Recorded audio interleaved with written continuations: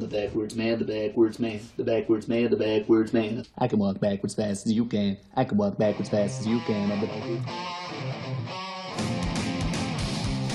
Get fired up for another episode of Real Deal No Sex Appeal. A constant barrage of eye-opening conspiracies and ad-libbed innuendo. With filthy mouths and bad attitudes. Featuring Chris. On the streets, he's known as a jackass.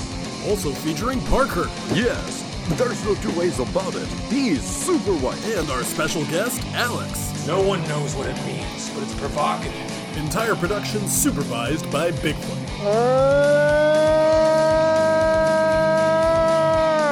Now, let's join the boys for their latest episode.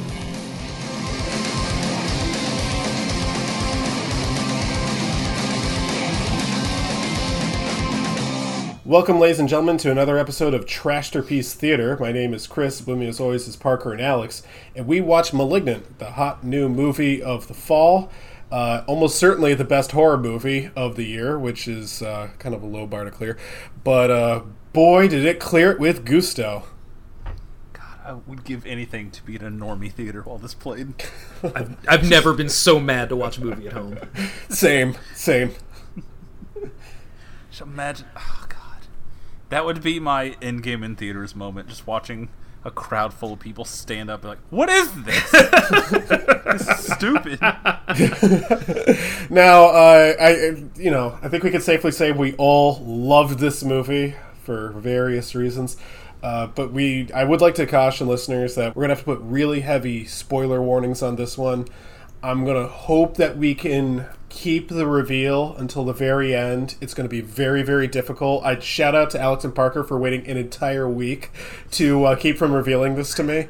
But guys, thank you so much. I appreciate it. And if I appreciate it, I know our listener at home will also appreciate it. I've been just sitting on this for like 2.5 weeks now, like a madman, waiting desperately for the oh my god text that I got. Right, and boy was it earned. But before we get there, Parker, do we have any news? I have never ever in my life been sitting down playing a Mario game and thought, man, I sure wish I was watching this instead. And that's why I can't get that butter. Like, I cannot get that mad over the Chris Pratt thing, because it's like, I'm not gonna fucking see this. I don't want to watch a Mario movie, period. I think it's just such a bizarre idea. Yeah, exactly. I mean, well, obviously we already did an episode on the Super Mario Brothers movie and how ill-conceived that was, but that was very much a product of the 90s.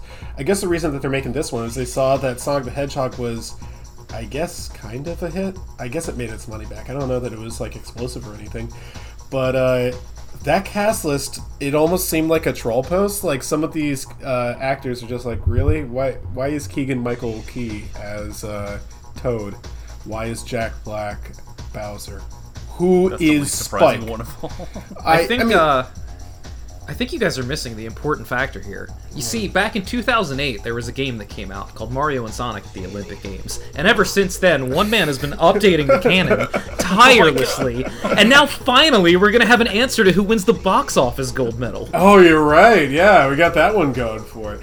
Here's the thing about Mario. Mario doesn't have a personality. He's specifically designed that way to have no personality. He's like Mickey Mouse. You're just supposed to be this bland character who gets into all sorts of jumping in pipes and stuff. That is the meanest thing anybody has said about Italians on this podcast in like a couple minutes. Yeah. Well, but it won't be the last.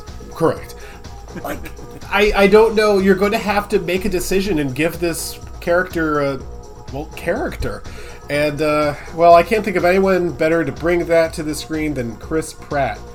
So, looking forward to 2008. Yeah, exactly. Well, anything else, Parker? I think there's going to be a strike in Hollywood or something. Yeah, I wish, yeah. I'm fucking begging for a stop of movies for a while. I can't take it. Oh, all right. Well, in that case, let's get to our jerks of the week. Oh, fuck. I can't believe you've done this. I'll go first on this one. My jerk of the week is that guy who's doing the worst tweets of all time tournament on Twitter. A, half those tweets are actually good, and B, you didn't get any of mine in there? Okay, whatever. I'm not mad or anything, but, like, come on. Well, you want it to be a competition. Like, did you see, like, the Stephen King one that he chose? Stephen King's tweet was like, 309,000 dead Americans. Thanksgiving turned into Thanksgraving. I'm like, what the fuck? That's fucking great. There's definitely some sleepers in there, but yeah, a lot of really obvious ones. Like, if you're gonna go for ones that are just like, oh, no, you can't say that, then where's Flying to September? When I've got to be mad that somebody, like, took a Kevin Smith joke seriously, like, that's just a line that I never want to be on that side of. Like, come on, man. It's a bad joke tweet, but it's a joke tweet. Like, that's not real. Who are you kidding? Just off reputation, and I don't care for it. I take it seriously. I mean, he also took, what's that guy, Don, Get Fiscal or whatever? He took one of those tweets seriously. Like, come on. This is like one of the most obvious joke tweets I've ever seen in my life. He really was a Buffalo Soldier, though.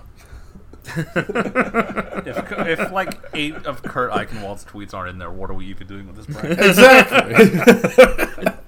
I really wanted to see the fucking tweet of the bear helping out at the vaccine clinic with the no!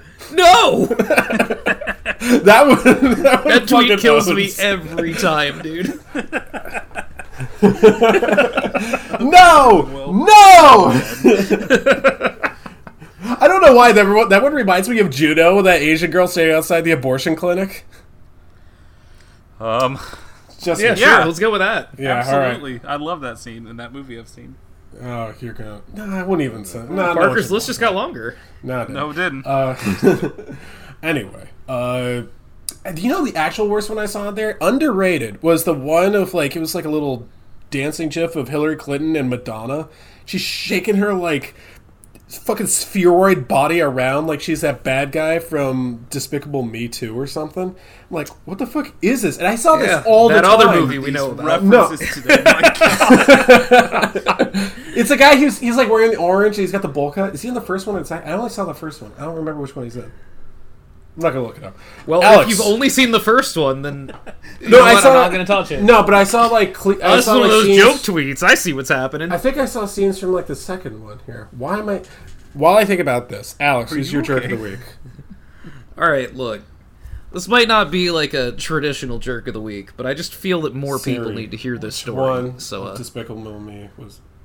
Go, keep going. The people are waiting for the answer. They don't want to hear my fucking jerk of the week, dude. Many people are saying that the bowl cut guy. So anyway, my friend passed out on the toilet and broke his dick. And, like, I have never had something happen in my life that I have more questions about. But also, you can only ask the guy with the broken dick so many questions before he's just like, I'm not going to talk about my broken dick anymore. So I'm just not going to get answers to most of them. And, like, I guess his toilet is my jerk of the week here. The first one. Really he was sure. in the first one. Like, he just... You're welcome. He was taking a big shit, and, like, I guess he just, like, was so constipated and tried to squeeze it out that he passed out for a second. And when he woke up, like, his dick was broken, and he had to go to the hospital, and now he's got a dick cast, and I'm not allowed to post smut in the group chat for 2 weeks. Like, I have so many questions, dude. He broke his dick. Now, I can understand the appeal of trolling your buddy to get him hard, which, you know, very naughty decision. But just treat the group chat. Just treat the group chat rules the same as Discord. Don't post any porno. You don't want to get Harry hard. You don't want to get your friend hard. No, you just can't post it during work hours. You can give him a boner when he's not working. That's cool. Yeah, like, don't. But you wouldn't want to interfere with somebody's productivity. Yeah. You know, no one wants to work in this country, Chris. Yeah. Don't record yourself farting into the mic. You might be able to identify it. Dude, okay, hold on. While I have Audacity open, if I fart into the mic and then I, like, change the sliders up, you think I can trick him into thinking it's a girl fart? Let's try it. Oh, I can't operate under pressure, huh? Chris, imagine you're taking just one of those shits where you have to take all your clothes off because you're just in the paint so hard. Okay. And Jeff Heath just runs in helmet to helmet to you. He passes the fuck out going over the broken dick. I don't understand how the... Okay, let me think about this. Yeah, this is... Parker, who's your actually- jerk of the week? I gotta work. You on might this. be my jerk of the week for putting this on, because I'm going to think about this logistically for the next week and a half. So apparently, my understanding is it's like the top of where like the shaft connects to like the, I don't know, the pube area, like that I guess like that part, like the little V right there got caught like on the toilet seat, and I guess that's like where it happened. So, Caught? like, I don't think there was like a partial detachment or anything, but I think, you know, like a big gash right there. Like, you'd be down for a while, yeah. I'm going to think about this forever, and I don't know this person. I will never get it. You want me to invite him to Discord? Please. I don't know. You can't be worse than the last guy.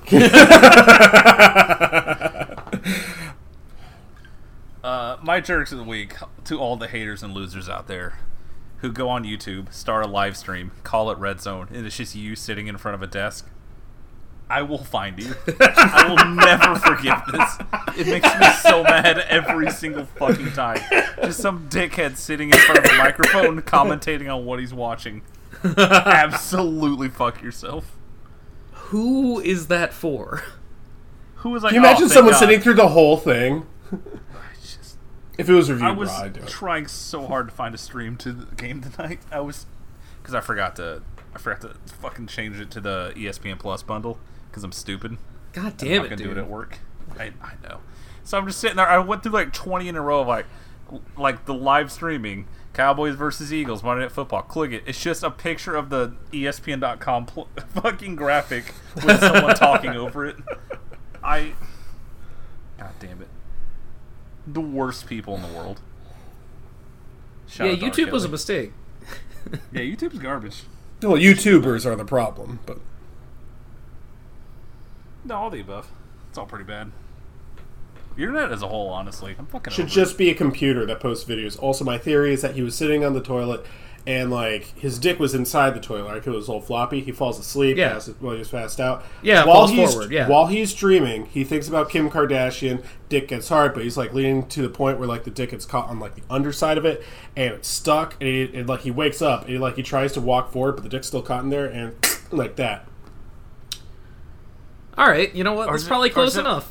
There we go. Is it a fall forward and he just gets caught on it, like when you get your headphones caught in the doorknob? I think that's what it was. That's my yeah, understanding yeah. of the situation. Like, he fell forward, like, woke up on the floor and, like, looked down, like, oh, I guess I broke my dick. But also, like, to speak of, you know, the internet being a mistake, this all happened when I was, like, visiting, like, my family out in rural Eastern Maryland and had, like, barely any phone signal. So I'm, like, just desperate for updates on the dick guy. Like, I've just got my phone, like, held up to the fucking sky while we're sitting around the campfire. I'm like, I have to know. I have to know more about the dick. And so my dad made some, like, snarky comment, like, oh, we come out here in the middle of nowhere and you just can't get off your phone. I'm like, Dad, you don't understand. He's got a broken dick. And then my dad was invested in the story. And now just, like, the entire world needs to know about the broken dick. Like... We're signal boosting his shredded cock. While the rest of the country loses sleep over Gabby Petrino, you're doing this. I'm going to say her name like that. I don't care. She's related to Bobby. So, Yo, is it true that fucking dog the bounty hunter is looking for? yes. Yeah. Oh, you Yeah, didn't know? that's You didn't know? This dude is fucked. Dog's going to find him. All right, let's get into what we That's watched. right, because someone asked me that. I was like, oh yeah, is he going to leave any voicemails? I'm like, what do you mean? And I just pulled up the clips of him rocking the hard R. Of course, it's the first thing you reference. All right. I mean, this is what I thinking would it do too. Yeah.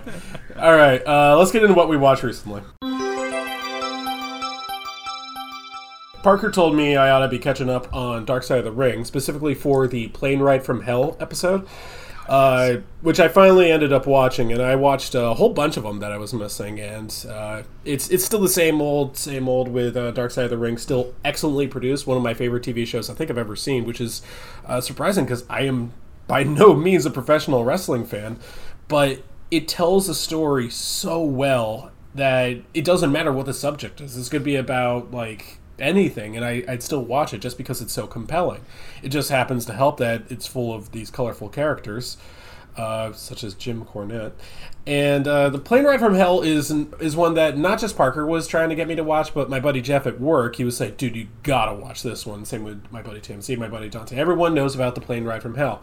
I gotta admit, I came away from that one, I guess, a little underwhelmed because I was just sort of filled with disgust at all involved. It was like, really? This is what you guys do? This is kind of gross. Don't treat women like that. Don't put that into your body. That sort of thing. It does seem like it's kind of messed up, but like, I don't know. I kind of expected a lot worse, considering that I also watched the Collision in Korea episode, which, Parker, I guess you haven't seen yet? Not that one. I've watched most of season 3. I didn't get to that one. Yeah, Collision in Korea is quite excellent. This is where several wrestlers, including Ric Flair, and also a famous boxer by the name of Muhammad Ali, all go to North Korea for a wrestling event put on by Eric Bischoff, who was some guy. And it is, I believe, by statistics, the single biggest pro wrestling event in history. 195,000 people attended this, with guns at their backs, and they had literally never seen professional wrestling in their lives. And there is a camera recording these people's reactions, and it's 195,000 silent people watching pro wrestling, which is like, I understand that pro wrestling is basically just acting, but it's like acting on a stage. You need the crowd to respond to certain things so you know what to do next, you know? And I won't give away anything else, but I think you're really, really, really going to like it. I think it's an excellent episode. You're doing yourself a disservice if you don't watch it. There was one that I will say, I don't normally do this on the podcast, but it's almost like, I guess I'll give a trigger warning for this one. And this is actually the only episode that began with a trigger warning. I know which one you're talking about. Yep, this is In the Shadow of Grizzly Smith, which begins with a warning about rape and incest. And since I had watched, what's it called, Park? Beyond the Mat, I guess. Yeah, Beyond the Mat. I knew. She's experienced. She does. Yeah, she does. Yeah, but I knew that this guy was beyond a creep. I mean, obviously a rapist and just an all-around terrible person, and even besides all that, just a horrible father. And I guess it was sort of coming back. I was like, that guy. The effect that he had on so many people in so many ways, destroying that family, literally gave me nightmares. Like, I went to bed after watching it, and it seriously, it freaked me out. I thought it was bone-chilling, actually. The fact that, I'll tell you what, even though he ruined so many people's lives and may or may not have killed one of his offspring, we still don't know. I kind of lean towards no, but there's some good circumstantial evidence to say that he did. Even though he hurt that many people, it's nice to see that a lot of people can grow and progress past this. I think, Parker, you said it best, that the fact that Jake the Snake Roberts is not a derelict, hasn't killed 6 people and eaten their bodies, is a miracle that he's been able to come past. He's been, I think, sober for 10 years now, which is pretty impressive considering how much cocaine he's put into his body. Yeah. The fact that he's not just picking up drifters off the highway and cannibalizing them is insane. Because, my God, he'd be the first one to be like, you know what, man, it's rough out there. He had 2 brothers and I guess 2 sisters, and they were never ever close. I mean, how could you be close in that kind of family? I'm not saying it's a heartwarming conclusion, the fact that they could move past this, but a little bit inspiring that despite all these terrible things that have happened, they were able to find... Nope, shit. Okay. All right, wrong button.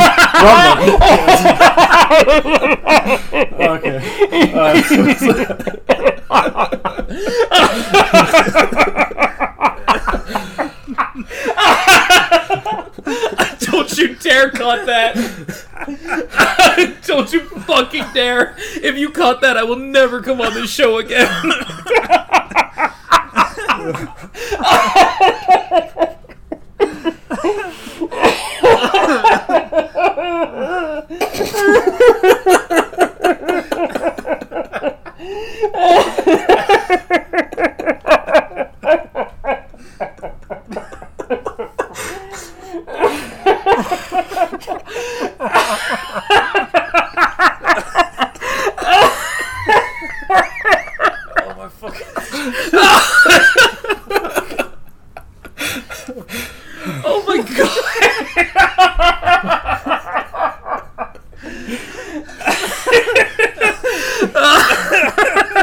I don't think I can cut any of this.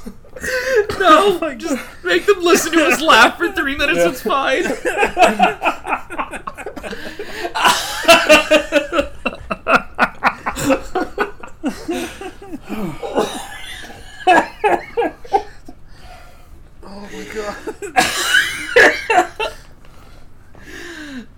So the next movie I watched was Idiocracy. I'm sorry. Oh my god, like there's 2 seconds of silence as everyone processes what just happened. You guys have mentioned Idiocracy in the past. I hadn't seen it. And you guys did not seem to like it very much. You said that either it doesn't hold up or that it just doesn't work and it's not on par with Mike Judge's other projects. I'm kind of indifferent to it. Like I don't remember saying anything bad about it before. I'm coming here with the conclusion that, like, yeah, mostly. So I love Mike Judge. I really do love Mike Judge. I love almost everything he's done. I still haven't seen, I guess, was it Silicon Valley or whatever? I still haven't seen that. I've heard it's really good. I'll get around to it. But I was kind of curious about Idiocracy because I agree with the premise. I think that human beings are getting dumber over time. I think we can see that playing out on social media and also in real life. And, I mean, we just elected... I know it's kind of cliche, but we did just elect Donald Trump as president. Kind of, you know...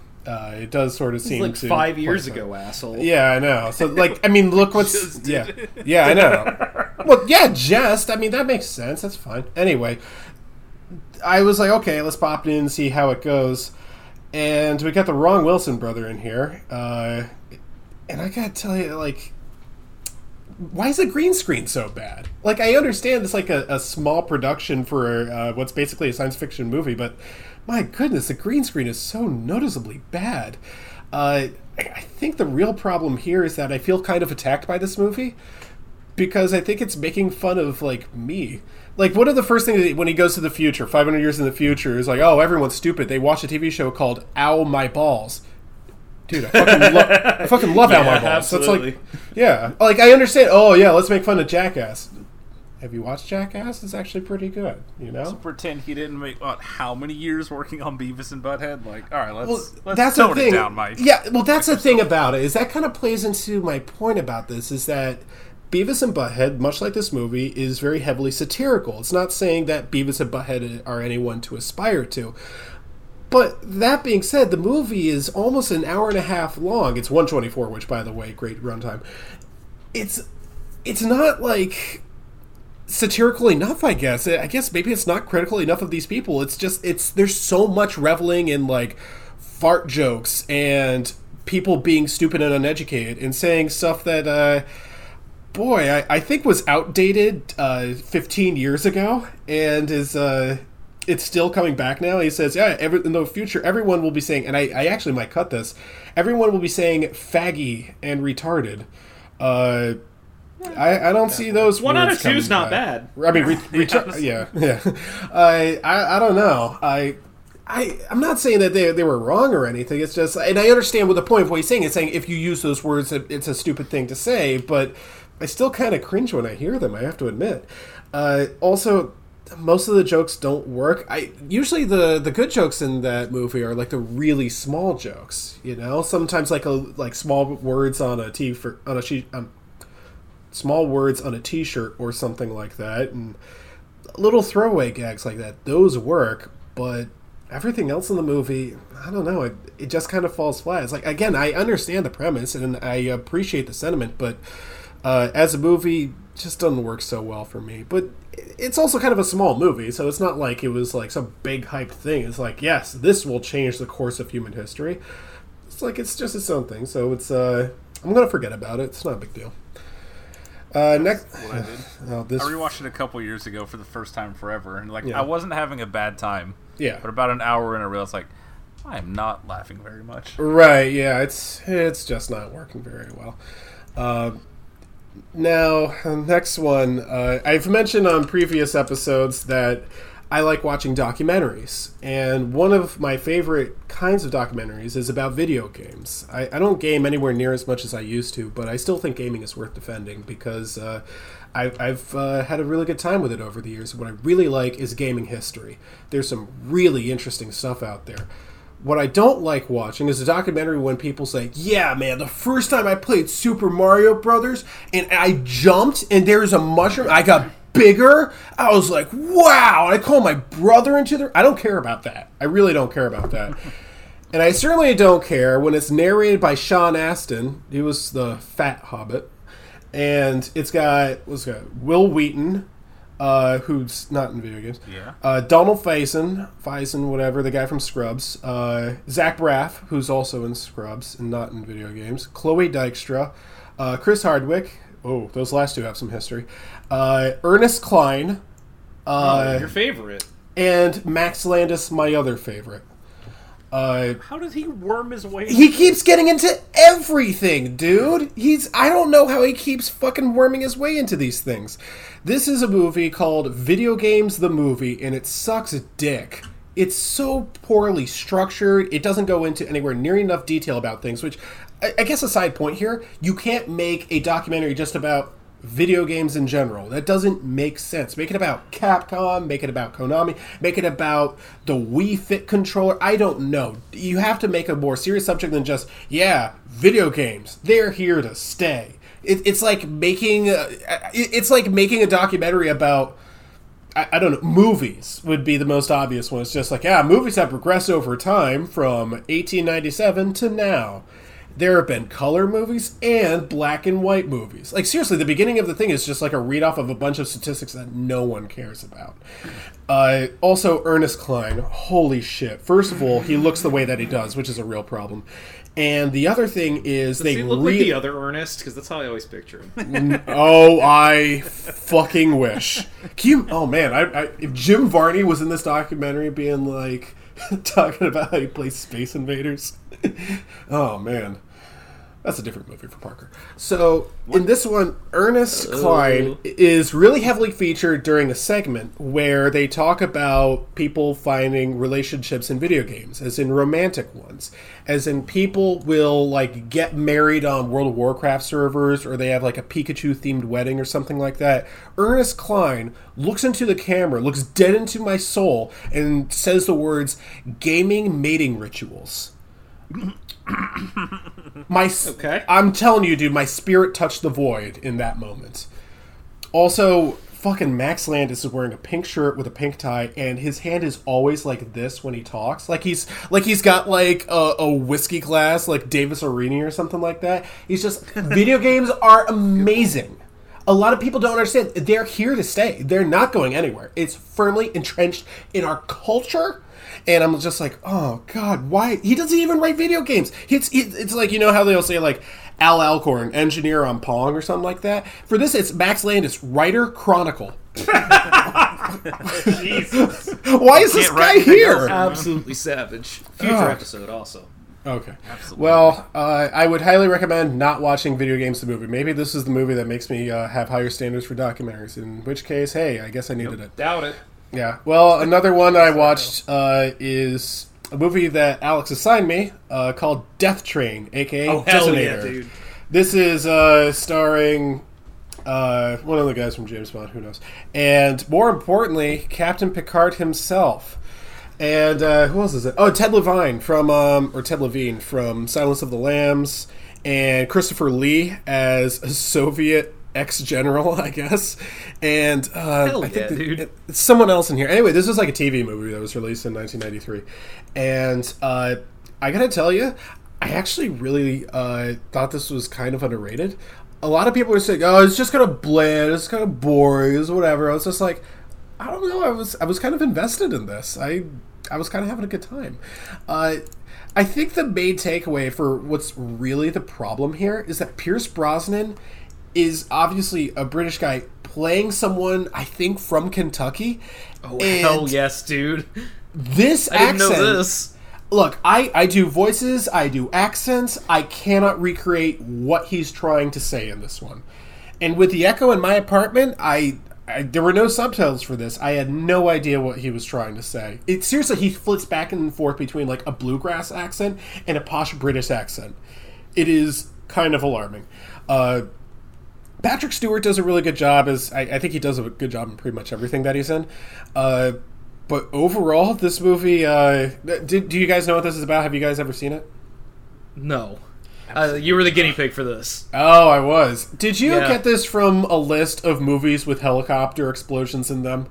I did not. I got this because I was watching a friend of the program, Forgotten VCR, do one of his scrounge through a box of tapes he got at a yard sale. Mm-hmm. And he put that on screen for like 3 seconds and was like, "No, this is probably too good for us," and got rid of it. And I'm like, "Oh, no, rewind. What was that? Hold on." Dude, honestly, that helicopter explosion is one of the best I've ever seen. So worth watching just for that. So the basic storyline here is that Patrick Stewart is in charge of a UN crime-fighting task force. They're kind of like Narcos, but for plutonium. And the Germans, a German scientist steals a whole bunch of plutonium for... Close enough. No, that's important. I got ahead of myself. A German guy. This mostly takes place in Germany, so I called it the Taking of Pelham Einsatzstelle. He steals a bunch of plutonium for some nuclear bombs and delivers it to comrade Christopher Lee, who, the Soviet Union just fell, and he wants to revive it again by delivering one of the nuclear bombs to Iraq, in which case the United States will have to, the Russian government will have to intervene, and then their military will get stronger and stuff. And I know what you're thinking, Iraq with weapons of mass destruction? Please. But Patrick Stewart has... We'll leave that in. Patrick Stewart has a secret weapon. Motorcycle riding Pierce Brosnan in Kentucky, who he flies over to Germany to help stop the train. Chris, let me stop you right there. Does he ride his motorcycle on train tracks? No. Fuck! He does a whole bunch of other stuff, I'll tell you that. All right. There are some really... actually pretty dramatic moments in this one. They have a female helper. I think it's Alexandra Paul is in this one. And at one point, she gets like a TV camera, right? And they're like, okay, we need you to sneak aboard. And during the broadcast, the guy wants to like show his evil plan to the world. Ted Levine is the guy on the train. We want you to literally shoot him with a bullet in the camera, shoot this double entendre. And she's like, okay. And they get up on there, and they shoot him, and they show it like 16 times in a row. And they show Christopher Lee saying, bullshit, twice. So, I thought it was okay. This one's really not that bad. I guess it's a little, bland, but I had a good enough time with it. And one last one here. I'm going to try not to go too long on this one. I don't know how I came across this, or even how I got on the subject, but for some reason I got on the Wikipedia page for the actress Bai Ling. I think I've only ever seen Bai Ling in Crank 2. So, and her performance in that certainly was memorable, but I don't remember thinking to myself, I should seek out her other work. But somehow years later, I'm just like, yeah, what about Bai Ling? So I go onto her Wikipedia, and I don't think I recognize a whole lot of the movies. I just looked for one, and I found one called Red Corner. And this one was a little hard to find, and I think I had to search around, and I ended up finding it somehow on Amazon Prime, which wasn't there the first time I looked, so I don't know what's going on there. This also stars... dude. Yeah, I don't know. Well, it also has Richard Gere and James Hong. Now, the last time I saw James Hong in a movie, it was R.I.P.D., so... better outing this time around, and I was like, well, tell you what, I'll give this one a chance. I'd been meaning to watch it for a while, so I paid the $3.99, put it on. I loved it. I absolutely loved it. So basic story here, Richard Gere is a 48-year-old businessman. He's a lawyer for a company. He's trying to get one of those international telecom satellite deals between the U.S. and the Chinese, and he's about to close on a deal, and they're like, oh, I don't know, we're going back and forth. It seems like your advertising isn't just right for us. But they're like, okay, we'll take you out on the town, show you a good time. Here are some of our beautiful women. Would you like to sleep with one of them? He takes this girl back to his room. They drink a whole lot of alcohol. They have intercourse. He wakes up, and she's dead. And secret agents burst into the room, they arrest him, throw him into jail, and turns out the Chinese legal system is just a little bit different from America's. To call it draconian would be way too kind. And he has to figure out a way to survive his trial, which is heavily biased against him. Also, he has to contend with a language barrier. Luckily, he's got Bai Ling, his lawyer, to help him out. And the first thing she wants to do is plead guilty because that's going to be the easiest way to save his life. But he has to convince her, no, don't do this. I think I can save myself here. And I'll say one thing about the movie that's kind of a problem with it is a little too obvious who did it and why they did it and how they did it. Like, you watch it, you're just like, oh, it was him and he did it like this and he did it for this reason. And when it's revealed, you're just like, oh, that shocking conclusion, like the sun rising in the morning. But it's still worth it just for the road to get there. It's extremely well acted, especially by Bai Ling, who I think won a couple of awards for Best Newcomer. Richard Gere is goodness as he is in everything except for Chicago. And everyone else who's in it, there's this guy who, it's a small role, but it sticks with me. There's this guy who looks like Mark Zuckerberg if he was in organic life form. And you look at him and you're just like, of course he works at the U.S. Embassy in China. He looks just like that kind of guy. And every single, even like some of the Chinese people, many of which I actually recognize, including, for example, James Hong. Like, I look at them and I'm just like, I want to know more about their story. I think it's a little bit better acted than it is written, but I'm still like really interested. The other thing about it is it's super accurate.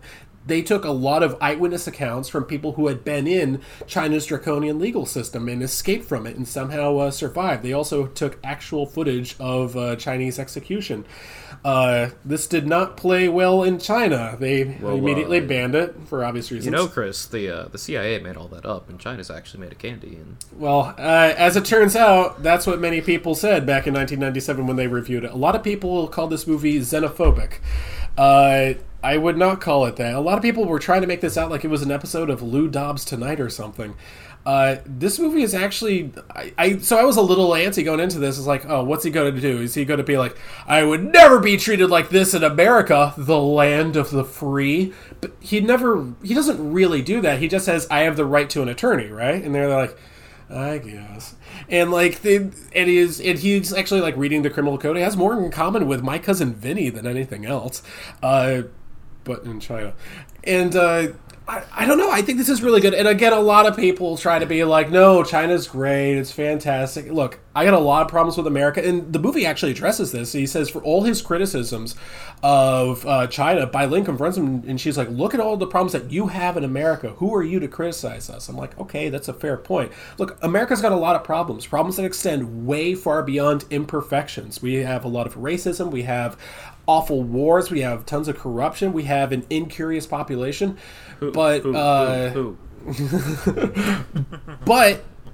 I don't think it's a stretch to say that we are not just better than an authoritarian police state, but we're a lot better than China. And I don't think there's anything wrong with it. I think everyone ought to see Red Quarter. Immediately goes into my favorites, and I'll probably be watching it again. And I might even buy it on Blu-ray, so I don't have to rent it from Amazon Prime every single time. Alex, what did you watch? Alright, so I was like busy all week and like not home and didn't get to watch anything. However, shout out to the dude who owned the Airbnb we were staying at, who found out that I watched What We Do in the Shadows and was like, you're the only person I've ever met that's watched this show, and just talked to me about it for like an hour and a half. Absolute king. Oh, hell yeah, dude. I had big shout out to the new time. episode where Colin just starts talking like Jar Jar Binks to annoy people. It's great that the only show that I religiously follow week to week is a fucking FX 30-minute comedy. But, you know, here we are. And big shout out to them being on Hulu day after everything. Oh yeah, it's great. Big pog champ on that one. Already sounds better than Ted Lasso. I will never watch Ted Same. Lasso. I don't know. That's not real. I'm fucking sick of hearing about it. Oh, but you know, it's you know, it's a comedy, but there's no jokes. Yeah, we get it. But it makes you feel good. Great. I feel good when I'm laughing. Yeah. What is grief if not passing 3 times in a row?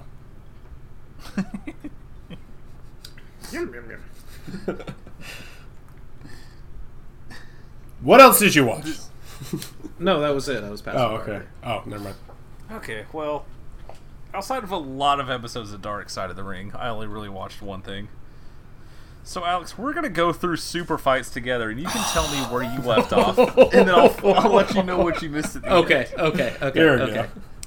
Now, Super Fights is a seasonal film production, which is now a cornerstone of this podcast. Correct. Obviously. for about an hour of this movie, I could not tell if the titular super fights were supposed to be real or pro wrestling. I could not Also understand correct. at all. Yeah. Yeah, I mean, the main character doesn't know until later either, but it's presented as real fights, but also they all have wrestling gimmicks, and they're all doing wrestling moves. But that's fine. So, our main hero, Jack, is the world's biggest super fight fan. He loves it. He watches it all the time. He's got an abandoned warehouse, and he sets it up like a Ninja Warrior course. He sure does. In all of them. And he's also concerned about the mysterious disappearance of his favorite fighter. So anyways, 3 guys harass a woman, and he just jumps out of his car and beats the shit out of them. And she's like, "Oh my god, thank you. You should come meet my grandpa." So he takes her home and meets an old Asian man who just looks like Pai Mei from Kill Bill Volume 2. That's just this lady's grandpa. So his heroic efforts make the local news. And we get a whole montage of every single person be like, "Oh my god, you're the hero! You saved that woman!" Everyone in the town notices him. And he also gets noticed by, you better believe it, the Super Fights executive. This kid's... Okay, first of all, I don't know if he's supposed to be 12, 15, or like 25. I cannot get a read on this kid's age. Yeah. It's But very unclear. He plays his whole character like the most Power Rangers extra you've ever seen. This kid has 3 credits. This is his only starring role. One of his 2 other credits is 1 episode of VR Troopers. So just put yourself in that mindset. That's the performance you're getting. But also, he's super good at karate. Yeah. All of the fights look good as hell. So, sorry, I lost my train of thought here. Oh, yeah. So, like, it's being played like this is almost... It feels like a kid's movie. Like how... You remember the Goosebumps show was, like, for little babies, and Are You Afraid of the Dark was for, like, a little bit older kids, but still not teenagers? This feels like the karate version of that. It's like, it's not like 3 ninjas, but it's, you know, it's still for younger people. Yeah, of course. And then the lady at the Super Fights place goes to take his pulse and starts squeezing his cock to feel his pulse through his dick. You're like, oh, shit, okay. Yeah, she does. He has his first fight in the full American flag gi, matching top and bottom.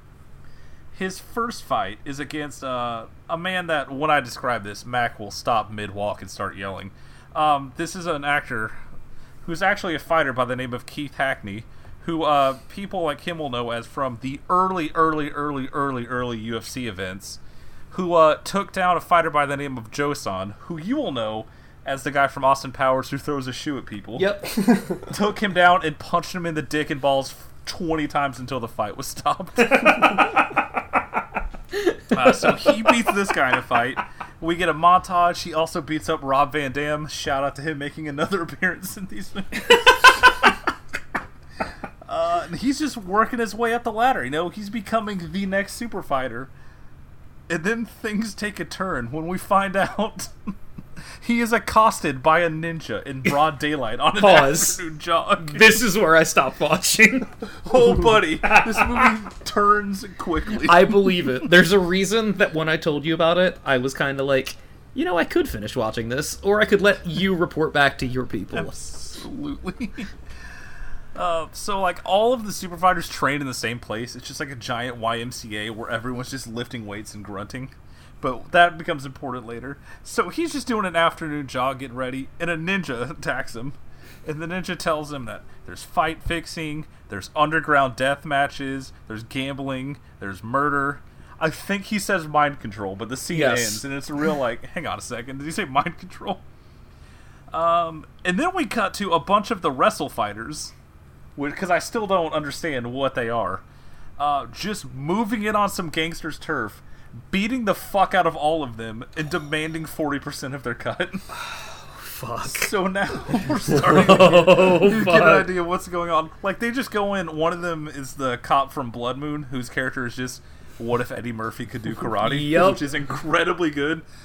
And they just show up and just kick the dog shit out of these dudes on an underpass, and they just take over their turf. We find out that all the fighters are being given pills as part of, like, their daily supplements. The lady's grandpa, who again looks like a 1960s Chinese karate movie master, takes it to his friend who's a pharmacist and reports back that the pills have steroids, HGH, and of course mind-controlled substances. It's at this point we get more inner workings of their underground operations. Someone tries to cut him out of a deal, so the leader of the super fights and a bunch of his goons show up, beat the shit out of them, and decapitate someone with a ceiling fan. It's the funniest thing I've ever seen. And so an hour into the movie, our main character learns, like, hang on, these fights aren't real? They're paying them to lose for me? He tries to break free, the ninja tries to help him break free, and it's just 30 minutes of fighting his way up the ladder, including a climactic final fight in a steel cage with a giant, like, Legends of the Hidden Temple wooden block that's wrapped in barbed wire and controlled by a pulley. It is incredibly good. The final fight's like 10 minutes long. They kick each other out of the cage. They kick each other into empty barrels that are, of course, scattered around the warehouse. There's a banger of an ending theme where they just repeat the movie's title and talk about fighting to be the best. 5 stars. It is incredibly good. Hell yeah, dude. One of the guys that is forced to fight, and he's wearing a shot collar, and when he doesn't want to beat the guy to death in the underground street fight, he gets electrocuted. It's real good, dude. Check it out on YouTube. Yep. That's where these movies live. And that's really it for me. I'd talk more about Dark Side of the Ring, but I don't want to hear who let the dogs out again. I'm really glad I left some seasonal films meat on the bone for you, because I'm gonna go deep down their Hong Kong collections rabbit hole at some point soon, because every single thing I've seen from them is great. Yeah, I was looking at the director of Blood Moon. This was his only other English movie. Like, well, it's on YouTube. I might as well hit play. Yep. Boy. Oh, what a journey. Let's get to the real meat of this, because we're going to talk about this plot for 15 minutes, and we're going to spend an hour and a half doing impressions after. Okay, well, here's the thing. I think there's a bit more to this plot. Like, I wrote down in, like, real time, like, how I was thinking of this, so... Well, actually, maybe before that, I guess maybe we should talk very briefly about James Wan.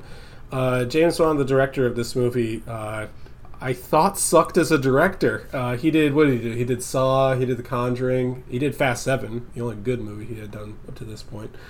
And, Alex, I think you accurately described him. I always forget. Right, yeah. I always forget. Yeah. Mm-hmm. Every movie he's made in the last, 10 years has made $1 billion. Yep. Yeah, so I guess he just had free reign to just do whatever he wanted. Turns out he could secretly... way to cash your check. I know. Turns out secretly he had it in him the entire time. It just took him this long to do it. This being a Warner Brothers movie pops it up a full star. Like, the fact that a major studio gave him the backing... Like, you can't imagine what those screenings were like when they're like, what the fuck did you do? This is supposed to be our Conjuring. Like, what the fuck is this, dude? Man, if he had turned this in... Even Insidious, which he made at Blumhouse for, no money, they're making a 5th one. Those just made money. I think Insidious made a ton of money. Make a shitload of money. Like, I think we said last week, the Conjuring franchise, he's made 2 of those. But that franchise has made over $1 billion. Right. They keep making spin-offs and sequels. It has the Annabelle from there, the Nun, etc., shit like that. He just pushes in all of his chips, and makes the best/dumbest thing I've ever seen. Did you realize if this was the 1980s, someone completely unconnected to this would make a terrible sequel? And we'd watch it. I'm still holding out hope we'll get one. Yeah. Yeah. We deserve it. Yeah. So, actually, Alex, I think we should say this again, is you accurately described James Wan as kind of like the normie horror director. Yeah. And for all you James Wan fans to go into the theater, I hope you like what you saw, man. None of them are listening to this show. We'll see. Well, I hope I get another 2 hours of doors slamming. So, yeah, exactly. I wish I could have been in theaters for people to be like, what? So we start off on Shutter Island, I guess, and God, there's some starting this with fucking Dr. Weird's castle. Immediately I'm in. It's so hyped. It's the fucking. They have the fucking scientists from Cabin in the Woods looking at this demon fetus thing from Eraserhead that's drinking electricity and controlling machines. Like fucking. What's the electricity girl from like Superman or whatever? I was like, that's the first thing I'm thinking of. And you look at it and it's like. You could barely see what it is. It kind of looks like Mother Brain or something like that. And then the way it zooms in on this woman's face when she says, "It's time to remove the tumor." What did she say? Did I write it down? I don't even know what it was. It felt so... Dude, that or like cut out the cancer or something. Cut out the cancer. Something like... And like it really zooms in on her face and she's like centered in there. And I'm like, is this a movie within a movie? Is this like... You know, it's gonna like pull out. It's on like some shitty CRT, and like Josh walks into the room. You know, like come on, this doesn't. It feels so different from every single James Wan movie. That was like this has to be like a guest director. Like he got like Robert Rodriguez to guest direct a segment for the movie. Yeah, you can do the opening. It feels like it's gonna cut to black, and then Elvira's gonna be talking about how shitty. Right? It is, and zoom out to Yeah. It feels like a DCEU movie. We have to ask this now. Are these performances on purpose? Yes, they have to be. They have to Absolutely. There's no way. Yeah, They're not. Well, the other thing here is that, like, I also, even if they weren't, I want to think that they are, because that, one of the things I took away from this movie is that the direction for the first time is way more important than the writing for this one. Because the story is by James Wan, but the screenplay was by some woman who's never done anything else of any note in her life. If you're listening to this, I don't care. But James Wan's direction, the way that he made this look, is so clearly the draw of this movie. And I think that part of the way that this looks is also the way that the people are... He's telling them, no, bigger. You know? And it's so perfect for this movie. This has to be intentional. If this isn't intentional, I'll eat my hat. Let me put it this way. Like, 25 minutes into this movie, I remember, like, sitting there and, like, thinking to myself... Could we get James Wan to make a Bigfoot movie? Like, it's on that level. At this point, he doesn't need the money, you know? Just do it pro bono. Okay, so we cut to the future. We can't talk about the B word for at least 2 more weeks, dude. It's okay, yeah. He might go listen. Oh, sorry. Oh, sorry. Cut that. So, there's our lead hero. Oh, sorry. I just found out that the co-writer is his wife. That makes a lot of sense. I didn't know that they... Checks out. Really? They don't have the same last name. Well, anyway, we have our lead character. Does she go by Emily or Madison now? Is it... Which one at this point? Madison, I think. Oh. Look, when I originally watched this, I did not know what I was in for, so Yeah. I was not... Considering our hero goes by multiple names, I'm just going to call her our hero. Or our heroine or something like that. She has a really shitty boyfriend who looks like Zedek. And he gets really mad because he was watching UFC and he turned it off and like he punches her in the stomach and she's just like, well, I'm going to lock the door. You have to sleep on the couch now. Looks like a comfortable couch, but it's interrupted when he hears something. Like he goes to a different room and there's this really great shot of what appears to be her silhouette, long dark hair, watching TV and changing all the channels rapidly in her mind, desperately trying to find the Orville reruns. And I'm like, what the fuck is that? And this thing kills him with like a giant spider leg, like something out of that video game Limbo or something. I'm like, what is this? And she goes down, finds the guy with a snap neck, and I'm like, okay, so there's a different entity. I thought it was her at first. I thought it was like, maybe she's like, I don't know. And she looks at it, and the thing like is like leering over her, and it cuts to the next scene or something like that. I was like, what is that? Was that like the bitch from The Ring or something? Here's the thing. The movie is moving so fast right now.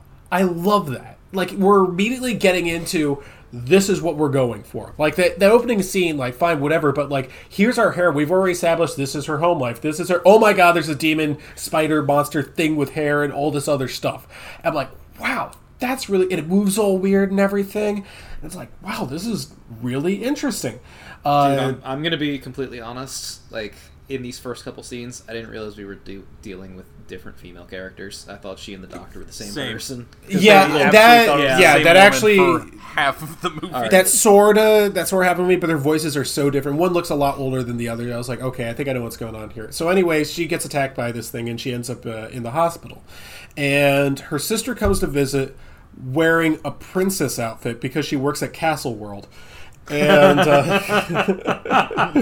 Castle World of Black Knight fame. Yeah, I was going to say, man, I kind of just like the scene being like humorous in like a different way than the other humor in this movie. Just like, yeah, I just had to come straight from work. Sometimes, you just work at Castle World. You know what? That I don't know. I kind of like it. It's like it's a very. I think actually maybe it is like the other humor in this movie, in that it's of two minds. Except this one's two minds are like, yeah, that is a realistic possibility. Sometimes people come straight from their work clothes, and yet it's thoroughly ridiculous when you look at it. It is, but also because this isn't like a comedy, it's not like somebody staring at the camera being like, "Look at my princess outfit from Castle World. I'm The Rock." Like, right, yeah. Well, that's the thing is, I think you mentioned before. Usually, when you make a horror comedy, it doesn't end up well. One horror comedy that works is Evil Dead 2, and I got strong Evil Dead 2 vibes when she goes home and pulls out a power drill to install deadbolts in all her doors.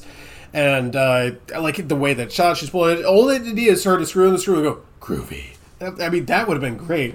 Well, thankfully, the soundtrack does it for us. So oh, yes. Let's get to that. Shall we mention that the soundtrack, without giving too much away, plays a certain cover of a Pixie song that when you hear the melody, you're just like, huh, why are they playing that? And we'll just... It's not, to call it the melody, it's not doing it service, because it's like... It's the chorus. Sad boy version of the song that you hear in, like, any fucking trailer for any, like, sacrosanct fucking movie that's come out in the past 4 years. Like, yeah. But it's a Pixies song, and you're like, well, surely this is a one-off. Surely I'm not going to hear this several more times throughout the film. Well, that's the thing, is I immediately started thinking the wrong thing. I'm not going to give it away yet. I want to get to the part with the reveal in which we can say spoilers. You were thinking at this point in the movie. See, my brain was still off. Like, I was thinking really hard. I'm like, who would put the Pixie song in this movie? Like, even Zack Snyder wouldn't do this. I was thinking really hard. Yeah, I was thinking real hard on this one. Anyway, we go to the Seattle Underground.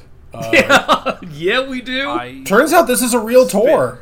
20 minutes googling tour info for this. Honestly, I would so totally go. Yeah, that'd be great. Imagine their karate exhibits. Oh my god. Yeah, imagine just like walking into a bathroom in the underground and saying LA karate is better than Seattle karate 3 times and seeing what comes out.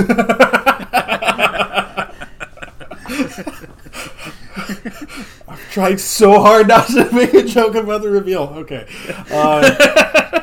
You guys know it involved the fat guy with the kick. So, of course.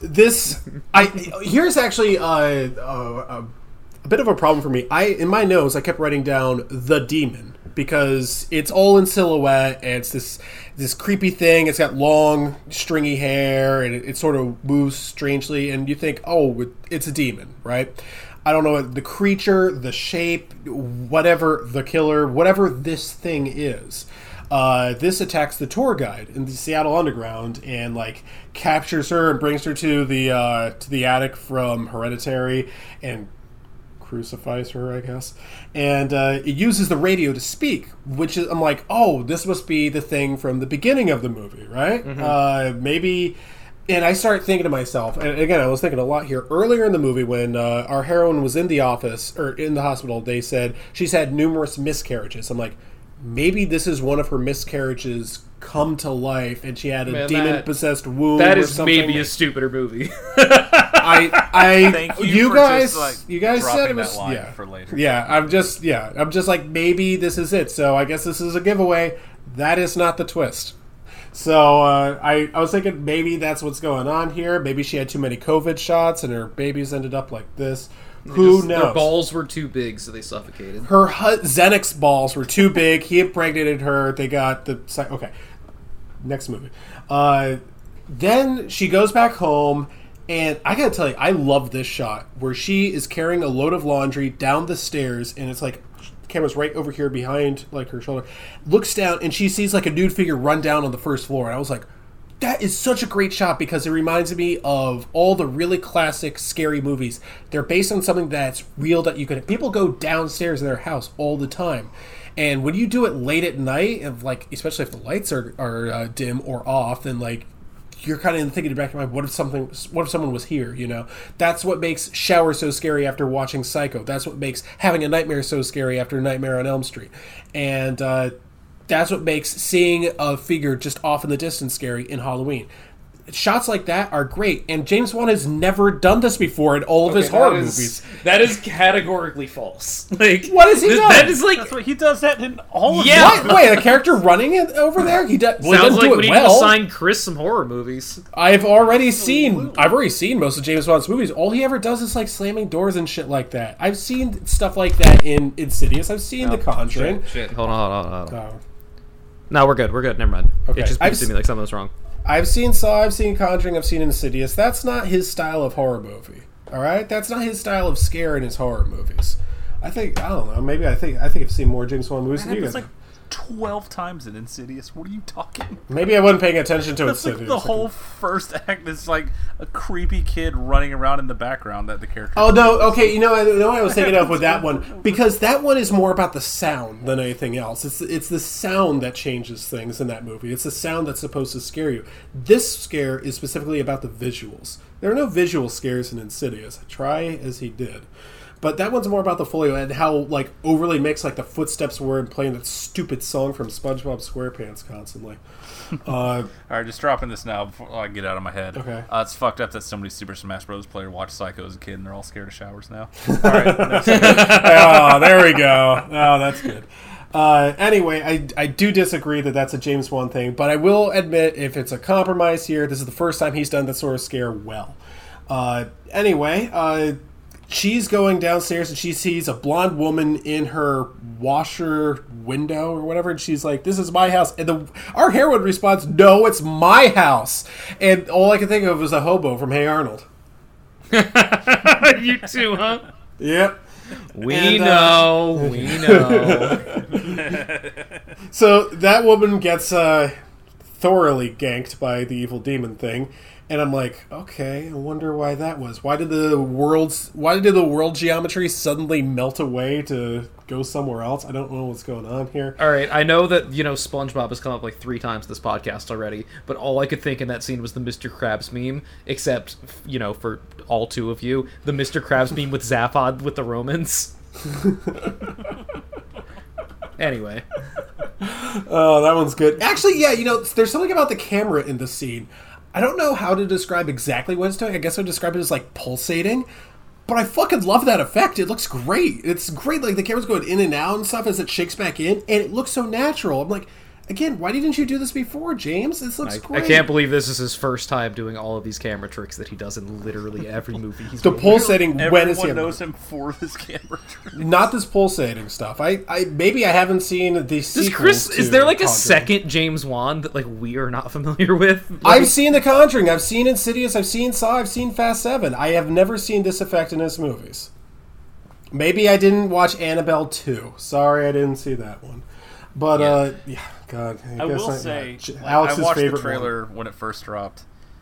All of the trailer is all of this cool like reality melding stuff and like someone getting attacked by a killer. Oh. So that's all I came to this movie expecting. So imagine my shock when we get there. Well, But like right now, like I'm vibing. It's just this is what I was promised. It looks cool. It's visually interesting. Probably gonna be a dumb twist as who's the killer is, but we'll get there. And then yeah. Was there some significance behind like the award that I missed? I actually don't remember. When I went back to rewatch it today, I'll admit I had to skim through it because I'd been really fucking busy all weekend. I didn't get to sit down and take super detailed notes this time. I just kind of assumed that she got the award for like what she did with. I'm like, sorry. But I was just expecting you guys to pay attention to a James Wan movie. Pardon me. Well, and also James Wan probably just really likes Black Christmas. He's like, I'm sure. Oh come on, he's better. It looked cool. Yeah, well, It did look cool. yeah, they took like the snake off the thing. Like, I was like, oh, that's neat, and then I just didn't. I gotta care tell you, anymore. that's a bit of a hazard right there. Anyway, so I This guess movie is not one for symbolism, so I think you're not as far as I could tell, at least. Anyway, the creature or whatever this is picking off former doctors, and at this Parker, point, were you also when they find the fucking picture with all the doctors in it? Were you also thinking of the picture they found in Blood Moon of all the fucking martial artists at the Yes. tournament? all the champions. You're like, oh wow, who's this guy? Chris, you'll understand soon. oh, I hope You'll so. love Blood Moon. Well, anyway, she goes up to the police and says, "No, I know what's going on here. I have secret psychic powers. He's going to kill this doctor over here with a candlestick in the lobby." And they're just Says like, right "Oh, here in my notes, I got hit in the head with that tennis ball, and now I've got magical powers. Well, mine, I just wrote down that the police chief called her Wikipedia Brown. I was like, oh, that's all right. See, that's So- the James Wan shit that you should be familiar with. See, now that I happen to like. That's a James Wan joke right there. Yeah, it is. So she goes home and visits her adoptive mother, who's wheelchair bound. And she asks, hey, who's Gabriel? And the zoom in on her face made me laugh really, really hard. You've watched a lot of Italian horror movies recently, right? Not enough, but Did that help you vibe with this? Because I was certainly feeling good. if they just suddenly started, like, if she had been like, who's Gabriel? Zooming on that mother's face, and then you hear, You would have died in your seat. that I would have stood up in my own house and just started applauding wildly. So it's a flashback to her 9th birthday, and her parents decide that they're going to film her birthday on the same take that they film her psychotic episode. You know, hey, let's not turn off the camera. Let's say, hey, you have to stop talking to your visible friend. Man, you remember how VHS tapes were back in the day? Like, all the ones that weren't, like, filled with cartoons, those are, like, worth the weight in gold, man. You gotta use that for everything. Not actually, you know, you get the cheap ones. You know, you can find some of the really cheap. My dad bought like so many of those blank ones. He I used to forgot take you were those. friends with Josh as a child. No, wait. That's fair. I wonder if Josh has any VHS tapes in his house at all. Like, you can't imagine that he even has a VHS player. I imagine that he didn't get rid of it. Yeah. No, I absolutely imagine that. So Gabriel is known as her imaginary friend. The killer demon thing, which I think we could, at this point, we're safely assuming is Gabriel or something, is chased away by the detective. All the music from Dunkirk plays. I was like, no, what's going on there? And then they're in a basement. He's attacked by a ye oldie timey carriage. And gets one of those cuts on his forehead that requires the world's smallest band-aid, which always look really stupid. It's like one of those pistols without the barrel. The whole fucking chase scene with the detective, it seems like it's from another movie. It like, does, yeah. Does like not 20 seem like different it movies. belongs. Yeah, it's just like almost like it's just like fucking cut together from like somebody else's project. Like, what the fuck is happening? I mean, like, I was here for it because it looked dope, but it like, I this is like the 4th time in this movie where like the movie like sort of changes direction for a while in a way that makes absolutely zero sense to the viewer until you have seen the full picture. But man, this is happening. It's like, dude, what the fuck am I watching? Yeah, well, I'm still guessing here, and we cut back to another flashback where there's like a smear on the cake, and she says, "No, Gabriel did it. Stop talking about your imaginary friend. You're way too old for that sort of thing." She's in bed, and Gabriel possesses her and tries to make her kill her adoptive mother. And at this point, it's actually one of my favorite scenes because it's really good misdirection. Because in any other James Wan movies, which I've seen, this would be like a ghost or something that possesses her and would try to get her to kill people. And that's what the horror normies are probably expecting. Not quite what the reveal says. 100%. I was expecting either possession or like, okay, she's crazy. Yeah, I was... Let's get to the reveal. I have to admit, like, I was kind of thinking that. I was like, that'd be a little too obvious. And Alex and Parker have already told me that, like, this movie is really crazy. So I sure hope so. Anyway, there is a scene where the police chief says to her, or I guess lead detective, I don't know the title, says, You're telling me the killer is your imaginary friend. And then the Pixie song plays. Yeah, I know. Like, I was like, no way. So, come on. So when that line happened, I was like, yes, that is literally exactly what's happening, and I'm so here for the rest of this movie. And also, like, to provide context for people that haven't, seen as many Italian horror movies as you guys, like, you guys know when you're playing Phoenix Wright, when, like, something happens in the trial and the fucking Phoenix Wright theme kicks in and you just hear, like, the fucking, like, 16-bit music? That's the way that song is used in this fucking movie. Like, anytime something happens, it's like, do-do-do-do-do-do-do-do. Like, it's, like, the most over-the-top, like, fucking video game music cue you could possibly imagine. It's so good. Well, I think I really like the way that she said it. She said it... Again, it reminds me of DCU. She sounds like Amanda Waller. You're telling me the killer is your imaginary friend? It sounds like that guy saying, a hot tub time machine. Yeah, exactly. There's a reason that movie works. Yeah. Oh, man. Can we just talk about the cops' performances this whole movie? Oh, God, go for it. Wretched. Just opening up a file, looking at someone, going, looking at the camera going, that's her mother. Yeah. That's everyone. This almost feels sort of vindictive against the normal James Wan audience. It's like he has to spell it out for them. Either that or he wants this to play in China. I mean, why wouldn't he? Yeah. So they go back to Shea Hell. And they're talking about stuff, and the tour guide falls through and falls flat on the floor. She falls several stories. Dude. And I'm looking at that like, oh my god, I guess like the duct tape trick finally wore off and she fell and here I am just like, damn, I can't believe the killer's stashing bodies in her house. Yeah. Same. I was like, wow, what a reveal. That reveal, because we've cut back to it like 3 or 4 times. The reveal for breaking free and just falling into the house as they're all leaving is so fucking funny. It really is. We cut to I think this is an interrogation scene with the cops, and Gabriel calls them on a secret cell phone, and another thing where once you know the end of the movie, you're like, wait, how does that? How is he talking through? Don't worry about it. Don't worry about it. He's not a demon. Yeah. Don't worry about it. All I have to say about this scene, as in my notes right here, who are you working for, Scarecrow? Moving on. I mean, this is a scene where he's like, tell them what you used to call me. And she says, the devil. And I'm like, oh, come on. So you're just sitting there like you're like, man, this sucks. And Parker and I are just like rubbing our hands together like, one time, please. No. Here's the thing. I'm not saying that sucks, because I'm like, that's another James Wan misdirection, like his other movies, which I've also seen, by the way. He's doing this to sort of mislead the eyes. Oh, it's the devil possession. That's what they're going for. I've seen Insidious, but no. I love this misdirection though. Here's the thing though, Chris.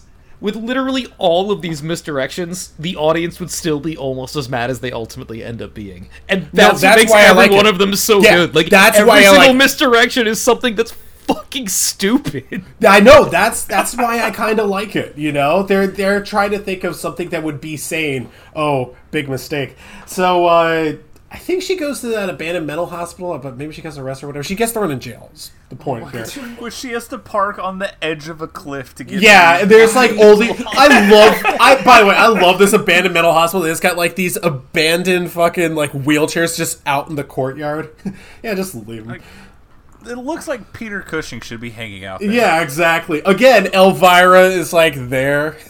And if you just said, oh yeah, that's Dr. Frankenstein's castle, you'd be like, yeah, probably. Yeah. Checks out. Same set. So they decide that they're going to go through the tapes. This is the exposition part of the movie. Her mother was Serena. Also, big shout out that she has to go visit her mother because she's the only person she knows with the VCR. Yeah, I like that. Maybe she could have gone to Josh's house. All the TVs with the red, white, and yellow wires were occupied at Josh's house, so we had to go somewhere else. Malig cunt. Call it Fun Zone that weekend. You see, the reason that VCR is a superior form of medium is the lack of input lag. Explaining that as another doctor is found with his face mutilated, his throat slashed. And you can see there's no latency, so it makes it more effective for competitive play. Interesting. Another kill with no items. I was gonna say, like, you imagine like this guy using like no hands to beat Josh without items somehow. Just like that doesn't count. Just like going into a room and there's somebody whose face has been smashed to a fucking pulp, like Gallagher hit it with a hammer, and just going, I can't believe they managed to enable the home run bat. There's just The last words before being stabbed in the faces. Yeah, you fucking need it, pal. a rumble pack sticking out of his eye socket. All right, so her mother was. The sound of mashing shoulder buttons as you're bludgeoned to death in your own bed. So her mother was Serena. She was unfortunately raped at the age of 15 and gave birth to our lead character. Thanks. I'm not going to play Who Let the Dogs Out. And she was confined to a mental institution, and she ended up in Seattle as an underground tour guide. Home of the best karate. Yeah, home of the best karate. That should be on their billboards. Do you think when they took the kids away, it was like during the Seahawks games where they throw the fish in the fish market? They're just like, huh! And just toss the baby to someone. I'm imagining the fish rolling down the hill like in Kung Pao. Yeah. No, except it winds up in the hands of that fat guy. He tries to eat it, gets stolen away from him in the last second. Also, the whole time, the fish is the talking bass that's on people's walls. Yes, obviously. Well. All right. This is it. Not the layers, man. This is it. This is the part of the movie where the spoilers are. So if you haven't seen it yet, I am telling you, turn off the podcast, unsubscribe, resubscribe, rate 5 stars on iTunes, by hook or by crook, watch this movie. You need to see this to believe it. If you've already seen it, go ahead, listen on. Guys, that fucking reveal. Fucking reveal. The whole thing takes place in a jail cell that is bigger than my apartment building. Like, It is humongous. And the cast of people inside that cell feels like a fever dream. That is the most Italian It's also part of filmed the whole that thing. way, It's so. like, all right, who do we got? We got this lady here. What about her? And then there'll be a black woman who looks like she's straight from Soul Train with the biggest afro you've ever seen in your life. From platform I to was platform. looking around the jail cell for the fucking guy that does the robot on Chappelle's Show. Honestly. I can't get over little 9-year-old girl sitting on like a hospital bed, and the camera swings around, and in the back is just Mother Brain going, "Ah!" in the back of her head. Those gnarled little hands sticking out, going. I had to keep so hard I had to keep so hard from saying when you mentioned the Pixie song. It's like, yeah, I was like, I'll just put that in the back of my mind. The reveal that Gabriel is just a little fucking face and T-Rex arms sticking out of the back of her head is genuinely one of the hardest laughs I've ever had in my life. I was so fucking happy. James, you brilliant bastard, you finally did it. You made a good movie on purpose. The reveal of like, yeah, they share the same brain, so we couldn't get them all the way out. And they showed them just like mashing the rest of it back inside. When that fucking fucking reveal, the fucking Lemony Snicket ass scene of just like banged with a cartoon hammer on the back of her head, dude. Like, what the It's the equivalent of like when you drop ice cubes, you go, ah, shit, and you just kick it under the fridge. Yeah. Just like, get the fucking thing. All right, we're good. Problem yeah. solved. No more Gabriel. You're not hearing those voices anymore. Right, don't worry about them. So, this jail mess. Honestly, you know, this is both funnier. It's really funny. Like, I'm laughing so hard I literally can't breathe. And was Rich Evans Dude, laughing I at the passage. I was watching this movie with a brand new vape cart that I had never tried before, and I no. paused the movie and looked at it and went, "What the fuck is in this?" dude, that would make me do drugs. Yeah, right. Pulls her fucking scalp back. The monster face comes out of the back of her head, and then she just walks around backwards, and just the super strength, which we learn later has been acquired, because the reason she's had so many miscarriages is because Gabriel keeps eating them for power. And just starts hand-to-hand combat. Murders like 45 women in the biggest jail cell I've ever The exact words were, he was feeding off your fetuses to build himself back up. Look, here's what all that needs to be said about this scene. It is the only scene in movie fight history that would not be improved by Ballroom Blitz.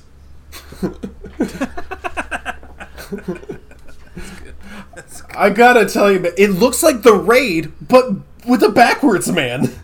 The backwards running and then just grabbing an arm and then just breaking the elbow and the bone popping through like 5 different times. I'm genuinely curious, like, how they pulled this off. Like, I wonder how much of the actress was her just walking backwards and like going like this behind her, no, that and was how much real, of it was dude. like, and how much of it was like CG and like stuff like that, or just clever editing, or I don't know, practical effects, something like that. I mean, I'm a pig and shit right now. I fucking love this. This is great. I did like how I've seen some people say that this isn't entirely realistic because because and this is my favorite reason, because conjoined twins are by definition in biology identical, so it would have to be a girl. So that's yeah. busted. Well, turns out lamb this is shot. all fiction. Yeah, it turns out this is all fictional.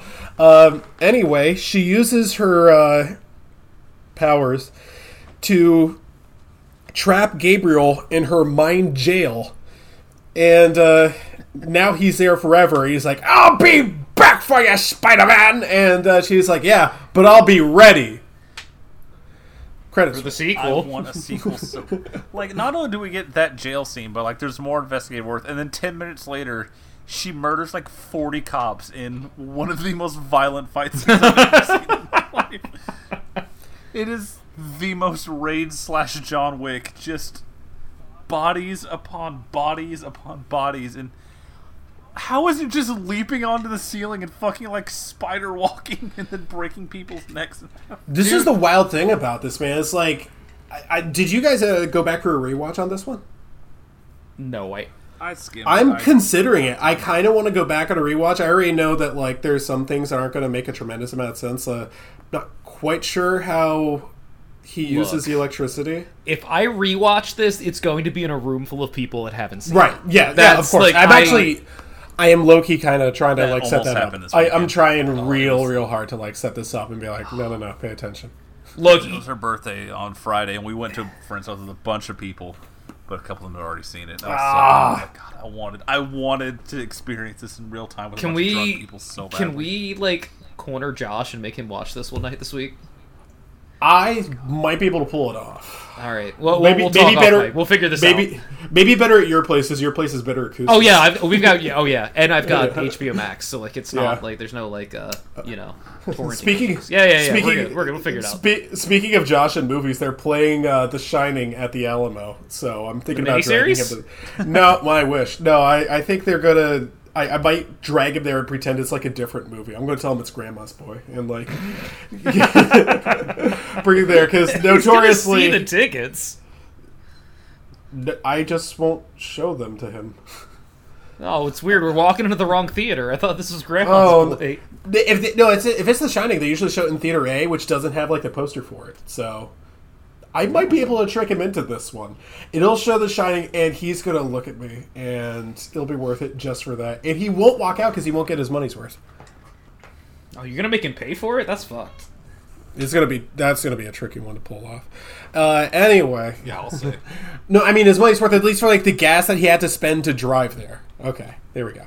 Saved it. Malignant, maybe the best movie of all time. It's a weird thing because like I'm stuck between this is the dumbest shit I've ever seen and this actually works. This is good. This is so refreshing because I haven't seen a movie like this since I don't know. I guess the 80s, really. You know, something that's just we're just gonna go for it. You know, It's like somebody made this movie specifically for me, and that's like so hard for me to like convince other people to watch it based on that. Like I immediately upon watching it, like I couldn't say anything to Parker because I knew he'd also seen it, but also I wanted to surprise him with the knowledge that I had seen it.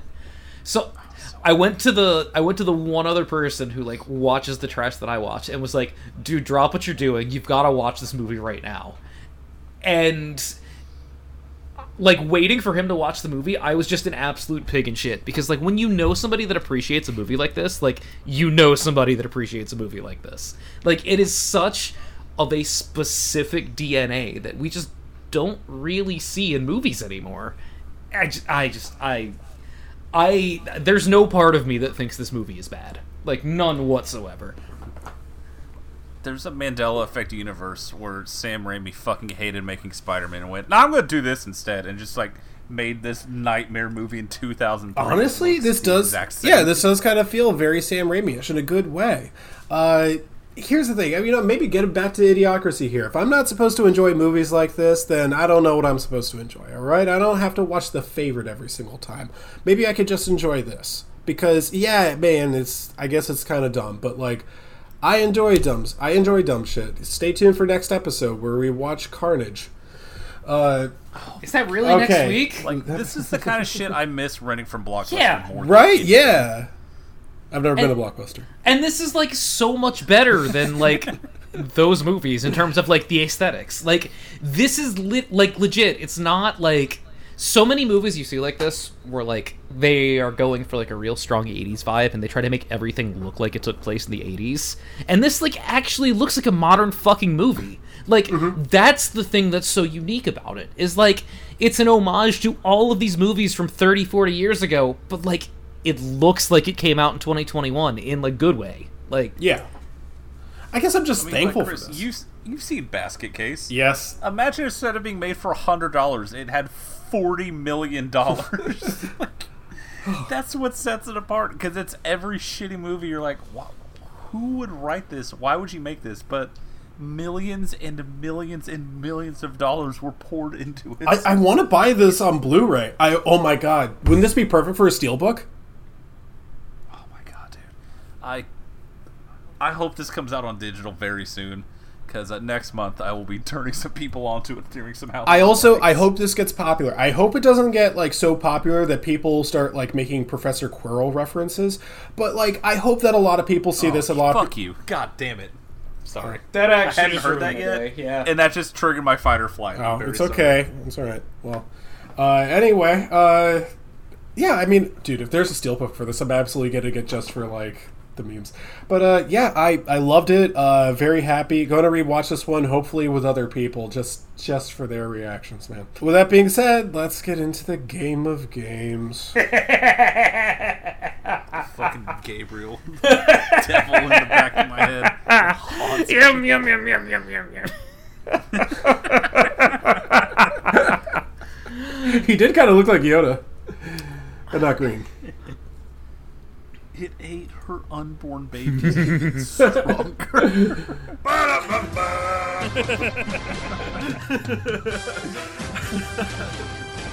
3:30 in the fucking.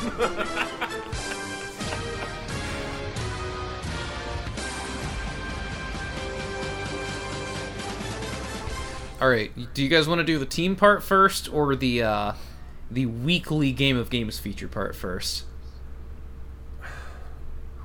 This sounds diabolical. Let's do the weekly part. Yeah, let's do that. All right, so a little bit of inside baseball here, but we have recently moved our recording nights from Tuesday to Wednesday, or Tuesday to Monday. Jesus Christ, I can't talk. Yeah.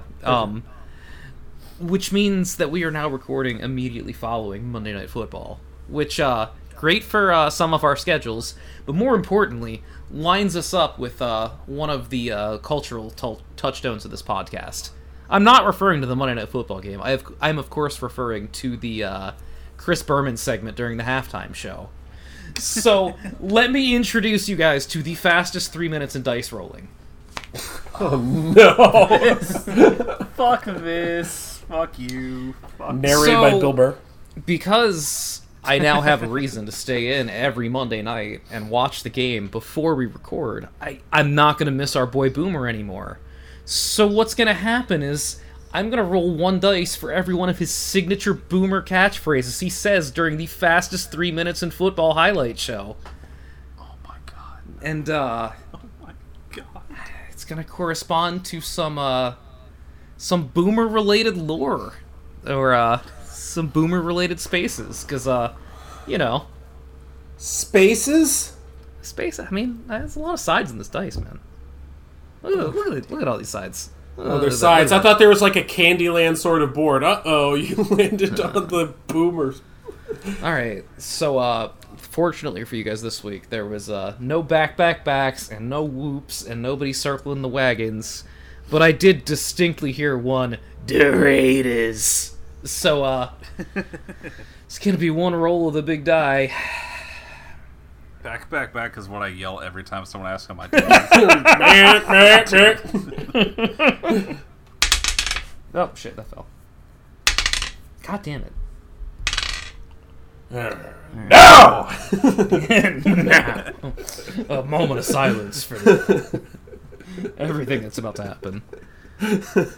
This is one of the spaces that I wasn't particularly creative about. This is the whoop space, which we're gonna each have to whoop a movie to each other. Yeah, it's just gonna go like round robin. Like Chris will give me one, I'll give Parker one, and Parker will give Chris one. Great. Okay. Keep it nice and simple this week, as you guys can get used to this new development in the game of games. Okay. In that case, if I'm assigning one to Alex, I would like to give you Food of the Gods 2. Food of the Gods? Yeah, Food of the Gods 2. Okay. Oh, you know I don't have to watch the first one, right? Because I'm not you. Well, good news, it's apparently unrelated to the first one. Oh, okay. Perfect. Alright, so, you gonna give me any information on that, or I'm gonna find out on my own? Yeah, find out on your own. Go in blind. I've never seen it, actually. Alright. Parker, you can go ahead and assign one to Chris now if you got something ready. The Legend of Boggy Creek. Oh, hell yeah. The first one I have never... Hey, yeah, okay. Look at that one. Oh, buddy. I can't wait to talk about the Falk one. I'm so excited. Us Falk boys.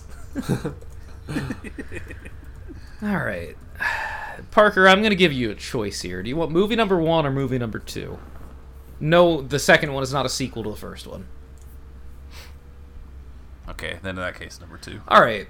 So, you're a big fan of American Pie, right? Damn it. Number 1.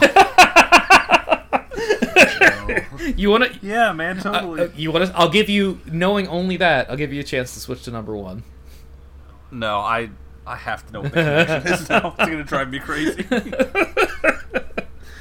So, many people have said that this movie is the UK's equivalent of American Pie.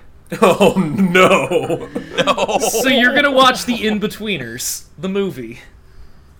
Okay. We'll see. There's gonna be a lot of guys in dresses. It's gonna... Oh. Yum, yum, yum. Indeed. Yeah. Alright, and, now let's go ahead and look at the regular game of games. So, Chris's teams managed to go 4 and 6 this week, including, if I'm reading this correctly, 4 matchups between his own teams. That's always good. Parker, your teams went 1, 2, 3, 4, 5, 6 and 5. Oh, that's better than 4 and 6. I'll take it. Yeah. That is, in fact, better than 4. I'm going to take it. I can't believe my MVP candidate, Jalen Hurts, let me down tonight. Right, let me check my math here. Because, No, that's right. I don't know, 7, 6, and 4. That's 17 teams didn't win this week, dude.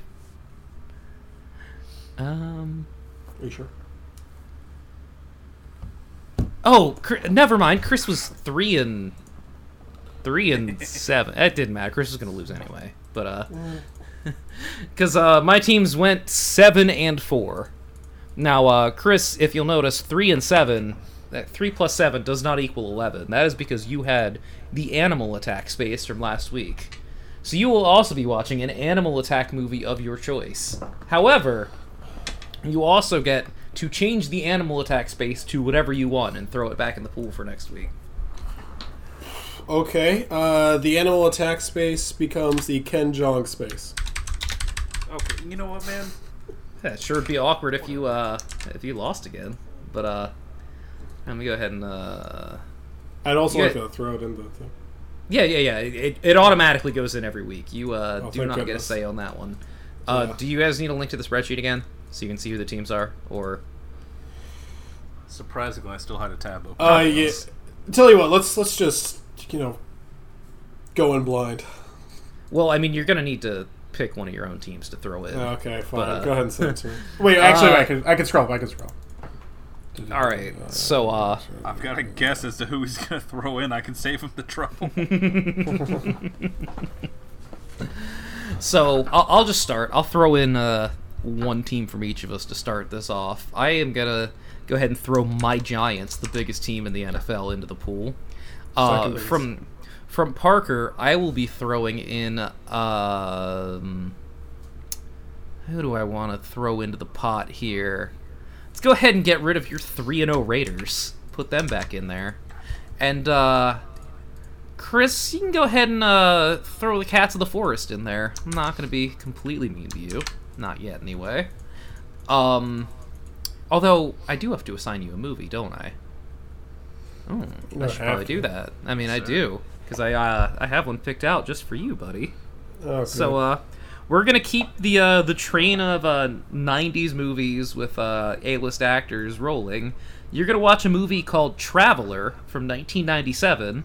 Now, the premise of this movie is that our hero, a young Mark Wahlberg, finds out he's descended from some gypsies, led by Bill Paxton, and has to go out to the gypsy reservation to learn their craft. I guarantee he says it a lot. We're gonna find out. Now, while that sounds great, I'm also going to read you the following, the number one result in the storyline section of IMDb. A young man, Pat, visits the clan of gypsy-like grifters in rural North Carolina who belong to the nomadic ethnic group known as Irish Travelers, and from whom he is descended. Pat is at first rejected but cousin Baki takes him on as an apprentice. Pat learns the game while Baki falls in love and desires a different life. This review was written by, of course, Jeff Hole, whose email address is jeffhole@aol.com. What? I thought this was going to be by SonicFan89. Yeah. Turns out, no, our boy Jeff Hole has also done some reviews on the site. Oh, that's my other alias. Yeah. All right, am I allowed to throw in any other teams, or is Parker? Parker's going to throw one of his own and one of yours. Okay, so I will just toss my Jets right in the trash can. All right.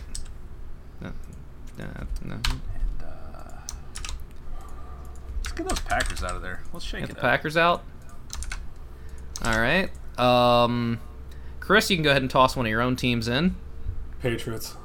The Patriots? You gotta get rid of them. I mean, they're really, really dragging you down. And let's make the numbers work. What do we got here? 7. So I'm gonna throw the Lions back in as is policy. I mean, I don't make the rules. And what do I have 2 spots. Parker has 2 spots. Chris has 4 spots. Parker, go ahead and throw one more team in. Even this out a little bit. From my From yours. I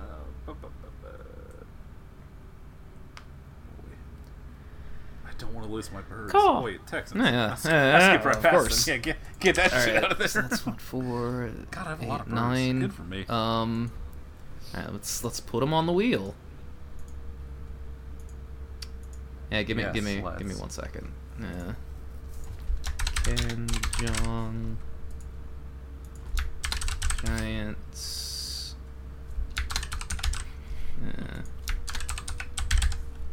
Some great teams in here this week. See, the Ken Jeong thing is a double-edged sword because, like, also he's in 500 movies. Yeah, you can. But you know, honor system. The man at core Yeah. will know if you cheat and he's only in one scene. Well, that's most of his movies. So, You really gotta pull your sleeves up and get down and dirty and find something diabolical. Ah. You can't just watch Knocked Up and go, oh yeah. Absolutely not. We're talking Hangover 3, which I'm assuming he's in. It's gonna be. Yeah, he is. Of course he is. Yeah, he's in all of them, isn't he? Yeah, we've all seen all 3 of Yeah, them, of course. so like that's obvious. I was All working right. at the theater for Hangover 3. And we give our condolences to the victims. Wow.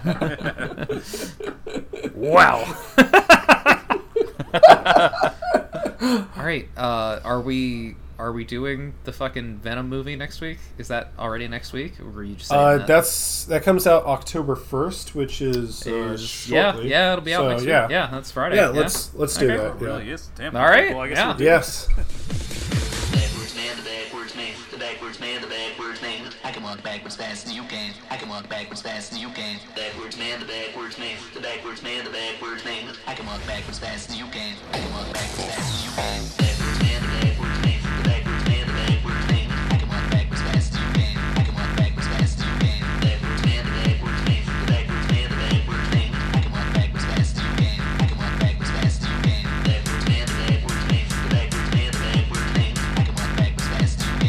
I can walk backwards faster than you can. Backwards man, the backwards man, the backwards man, the backwards man. I can walk backwards faster than you can. I can walk backwards faster than you can. Backwards man, the backwards man, the backwards man, the backwards man. I can walk backwards faster than you can. I can walk backwards faster than you can. Backwards man, the backwards man, the backwards man, the backwards man. I can walk backwards faster than you can. I can walk backwards faster than you can. Backwards man, the backwards man, the backwards man, the backwards man. I can walk backwards faster than you can. I can walk backwards faster than you can. Backwards man, the backwards man, the backwards man, the backwards man. So if you'll excuse me, I still have some work to do.